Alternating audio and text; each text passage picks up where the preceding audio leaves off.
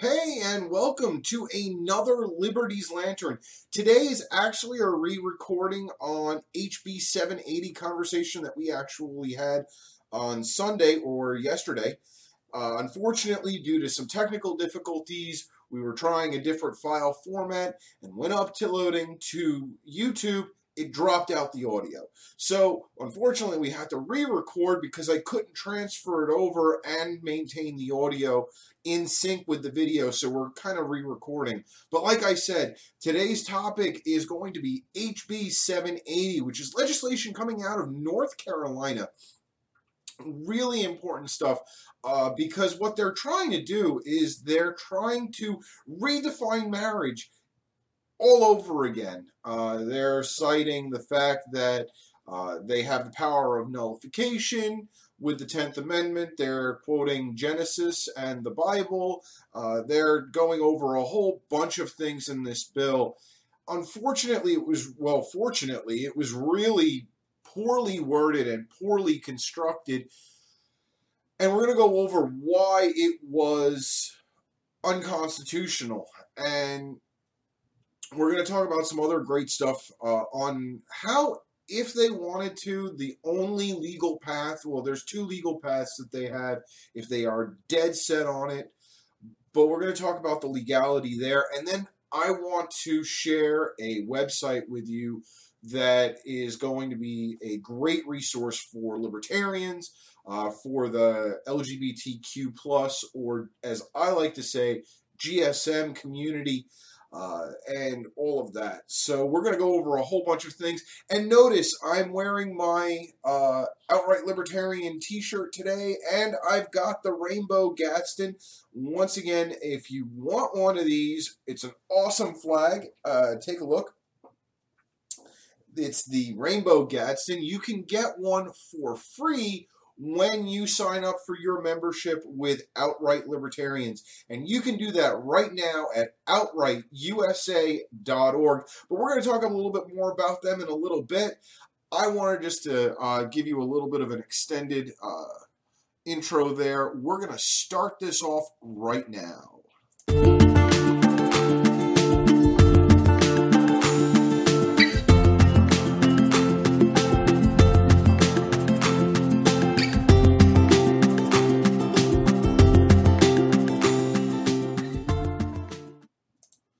And we're back. Okay, so like I said, I'm going to bring up the legislation here right away here. Okay, so this is what the General Assembly in North Carolina in their session in 2017 brought forward. It's House Bill 780.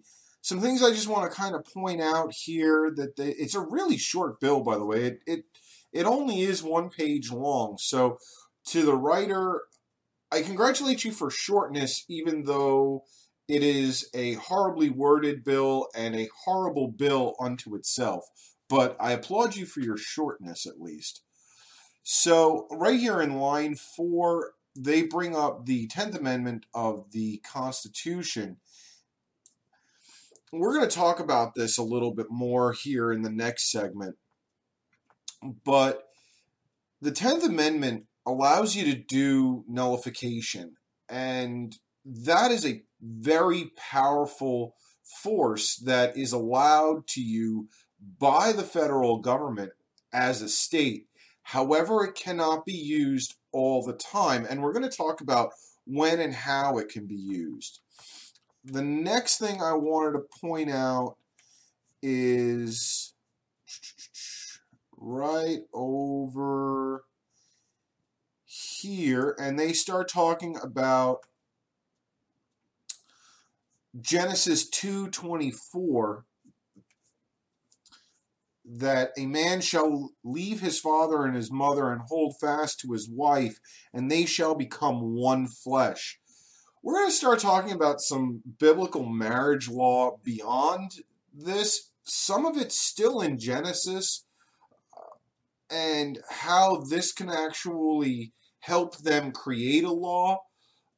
Not that I want to see one created, but you're going to see the lunacy that may actually get rolled into this. and how this should not only be concerning LGBTQ plus, or like I'm going to refer from now on, the GSM community. This bill was rushed, and other than Pittman, who is the one who submitted the bill, the two other primary sponsors of the bill, when interviewed by local news immediately after this bill was submitted, didn't even know that this was going to affect marriage law in the state of North Carolina. So that's kind of one of the more concerning things, not just the bill itself, but the fact that people are sponsoring bills and not even reading them. That's a huge problem, especially concerning the bill being so short. You couldn't take all of 5 minutes of your time and read it. You just are friends with Pittman and he asked for additional sponsors and you said yes, is really what it kind of boiled down to. I don't know. Whatever. That's what you want to do. That's what you do. But I know if I was in the legislature and someone asked me to sponsor a bill, I'd be like, sure, let me read it. But hey, that's neither here nor there. So, like I said, we're going to talk about the 10th Amendment. And the 10th Amendment's actually really, really simple. It's the powers not delegated to the United States by the Constitution, nor prohibited by it to the states, are reserved to the states respectively or to the people. So over time, this has become, and rightfully so, a power of nullification. So the state can look at a bill that the federal government passes and says, you know what, we're not going to deal with this. This is not something that we want to enforce. This is not something that we want to play with. So we're going to ignore that this bill actually exists, which is totally in the power of every single state out there. However, there is a restriction, and the restriction is the Supreme Court, let me rewind. It's actually the Constitution. You cannot nullify anything that's in the Constitution. And the Constitution, with all of its amendments, is less than 9,000 words long. So it's a very short document. And it was designed to be a living document. But there's only one party that can actually make it a living document, and that is the Supreme Court. The Supreme Court looks at cases and applies it or uses that case to redefine or clarify the Constitution. And if they do so, utilizing only the Constitution, it now becomes an extension of the Constitution through clarification.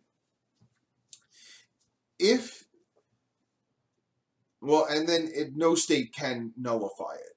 If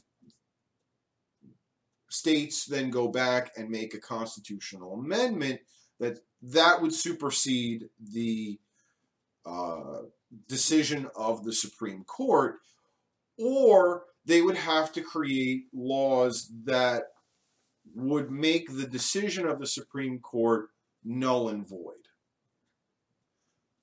So we're going to get into how they can do that. Obviously, bringing forth an amendment is a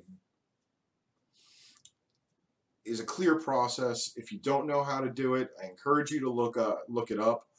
But it's a very lengthy process that will usually take approximately 10 years of time. There are certain examples that go much, much quicker. The repeal of prohibition was an amendment that took all of 18 months, and that is the shortest amendment. The longest amendment was originally proposed as the 11th Amendment. It was actually supposed to be part of the Bill of Rights. Did not get passed when it was originally brought up back in the 1790s. and actually did finally get passed in the early 2000s, and that was the amendment regarding Congress and how they vote for their pay raises. So that one got passed, but it took over 200 years to do. So that's your range of how long it takes to move amendments through the system. So wide variance there, but there's actually a lot of amendments out there that are still floating, but aren't moving. So the clock's all running on those. So the Supreme Court. So we talked about the Supreme Court and how states cannot nullify using this through the 10th Amendment, which is not always true. If the Supreme Court utilizes it as just a case or a clarification to an existing case with not discussing the Constitution, which is within their entire power and actually happens quite frequently, a state can nullify those decisions because it's not a clarification of the Constitution. However, if the Supreme Court does not use precedents or other legislation to clarify, and they do exclusively use the Constitution, it is now considered a constitutional clarification. The constitutional clarification cannot be nullified. So the case that everyone's talking about on this is this one right here, and it happened in 2015. And the major or the majority opinion discussed exclusively the 14th Amendment of the Constitution and utilized that clarification as part of the 14th Amendment. So therefore, the 14th Amendment applies to the GSM community as well. So what does this mean? Well, if they're using an amendment of the Constitution as their justification of the majority opinion, excuse me, it can no longer be nullified because you can't nullify anything in the Constitution. And now the Supreme Court is acting as a clarifier of what was the original intent or what the intent of the Constitution would be in today's world. So the fact that you have HB 780 referring to the 10th Amendment, this actually becomes completely useless because the way the majority opinion was written, it can't be nullified. So we already know that this bill is totally unconstitutional, which, by the way, HB 780, in the wisdom of other members of the North Carolina Assembly, the House and the Senate, this bill will not see even the light of committee. It is dead as it sits. However, I did want to talk about this because it exists, and I'm just making sure that other states don't bring forward legislation like this. So we talked about states can bring forward a constitutional amendment.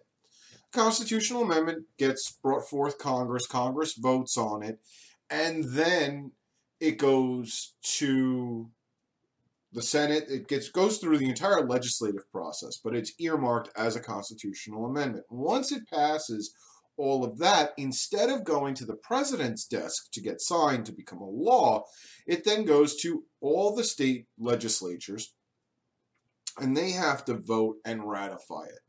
Once 66% of all of the state legislatures vote and ratify it, then at that point, it goes back to the House and Senate, and it gets approved as an amendment to the Constitution.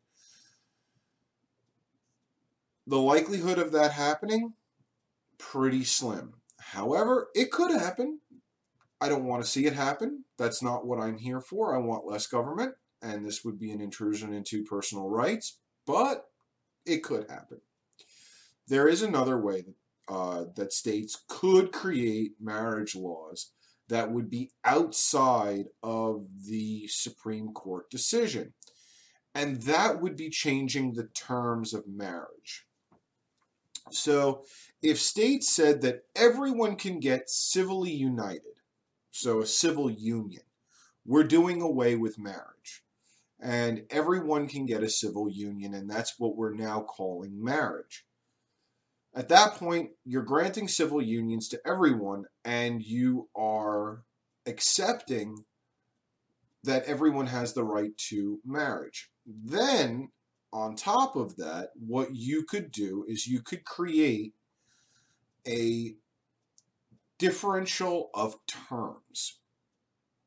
So if you're Christian or Jewish, you could get married. If you create a different term for Islam, you create a different term for all your religions. And other people can move forward and bring their own terms to these civil unions. And they would have to follow the terms and conditions of your holy book.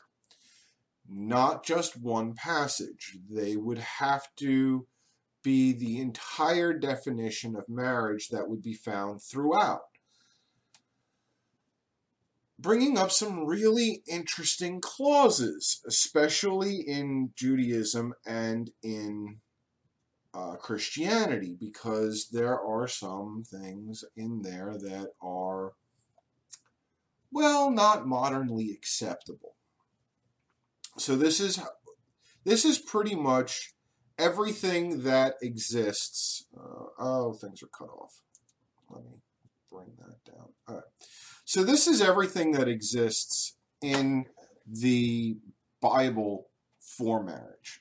So obviously, as this bill quotes, Genesis 2:24, which is what we consider a nuclear family, and it's a marriage between a man and a woman. Great. Well, then in Abraham, Gideon, Nahor, Jacob, and on and on and on and on, you could have a man, a wife, and your concubine, and that would still constitute a legal marriage. Or in Genesis 16, man, woman, and woman's property, or i.e. slave. And a man could have up to 3 wives, as in a whole slew of books throughout the Bible. Then if your brother dies and his wife is childless, according to Genesis 38, 6 through 10, his wife is now your wife, and you are now given the obligation of giving her a child. In Deuteronomy, if you rape a woman, she becomes your wife, as long as she's not married already, and if she is already married, then she has to be put to death. If you're a soldier of war and you kill a man, his wife now becomes your wife, but then refer back to the rule where you can only have 3 wives. And if you're a slave, you are only eligible for the nuclear family or a man and a woman, and that's as per Exodus 21:4. So you would have to pretty much include all of these if you are going to go and have a strict biblical definition. If you're breaking apart marriage from civil union. I'm sure there's some legal loopholes that people can enact and all of that stuff, but on the surface, that's pretty much the way they'd have to go if they want to make it a theocratic law. Obviously, that would cause not only a lot of problems with women's groups, that would cause a lot of problems with a lot of other people. It just would not be good. It's just kind of ludicrous, especially in today's world try to sell to a woman that she gets raped and now her rapist is legally her husband. You try to sell that to somebody, it's going to go over like a lead balloon. It's not going to happen. So obviously there's a lot of things in here that people do not think about, do not understand, and will never tolerate. So guess what? Not going to happen. GSM marriage is the land of the law, and there's nothing anyone can do. You are giving these people rights. You are giving the GSM community to live a happy life, and if you take personal offense to that, my entire take on it is doth protest too much, and you're now afraid that your secret gay lover is going to want you to get married, and that's the only way I can look at it. So, if you are GSM yourself, if you are a GSM supporter, if you are just interested, I encourage you to go to this website, which is Outright Libertarians. Like I said, you can get that really nice flag that's behind us with a sustaining membership of $30 or more. You can go either sustaining or founders club. That would get you the flag. We would love that. We would love your support on that. But definitely, the Outright Libertarians, a great organization for the GSM community. And that's all I have to say about that. I appreciate you watching this week. I hope you found out a lot of great information. I hope that you are thinking about things that you may not have thought about before, especially how the Supreme Court works and how legislation needs to be written. If you want to be a bigot. But there you go. So, again, I don't support this legislation. I don't support any legislation that would limit the rights of anybody. After all, I am a libertarian. But playing devil's advocate, you have to look at how people are going to come at you to really understand the ultimate ramifications of things. Thank you for watching the re-recording of this, and I hope that you've enjoyed. I will see you on Sunday with another great topic. Have a great week. Enjoy.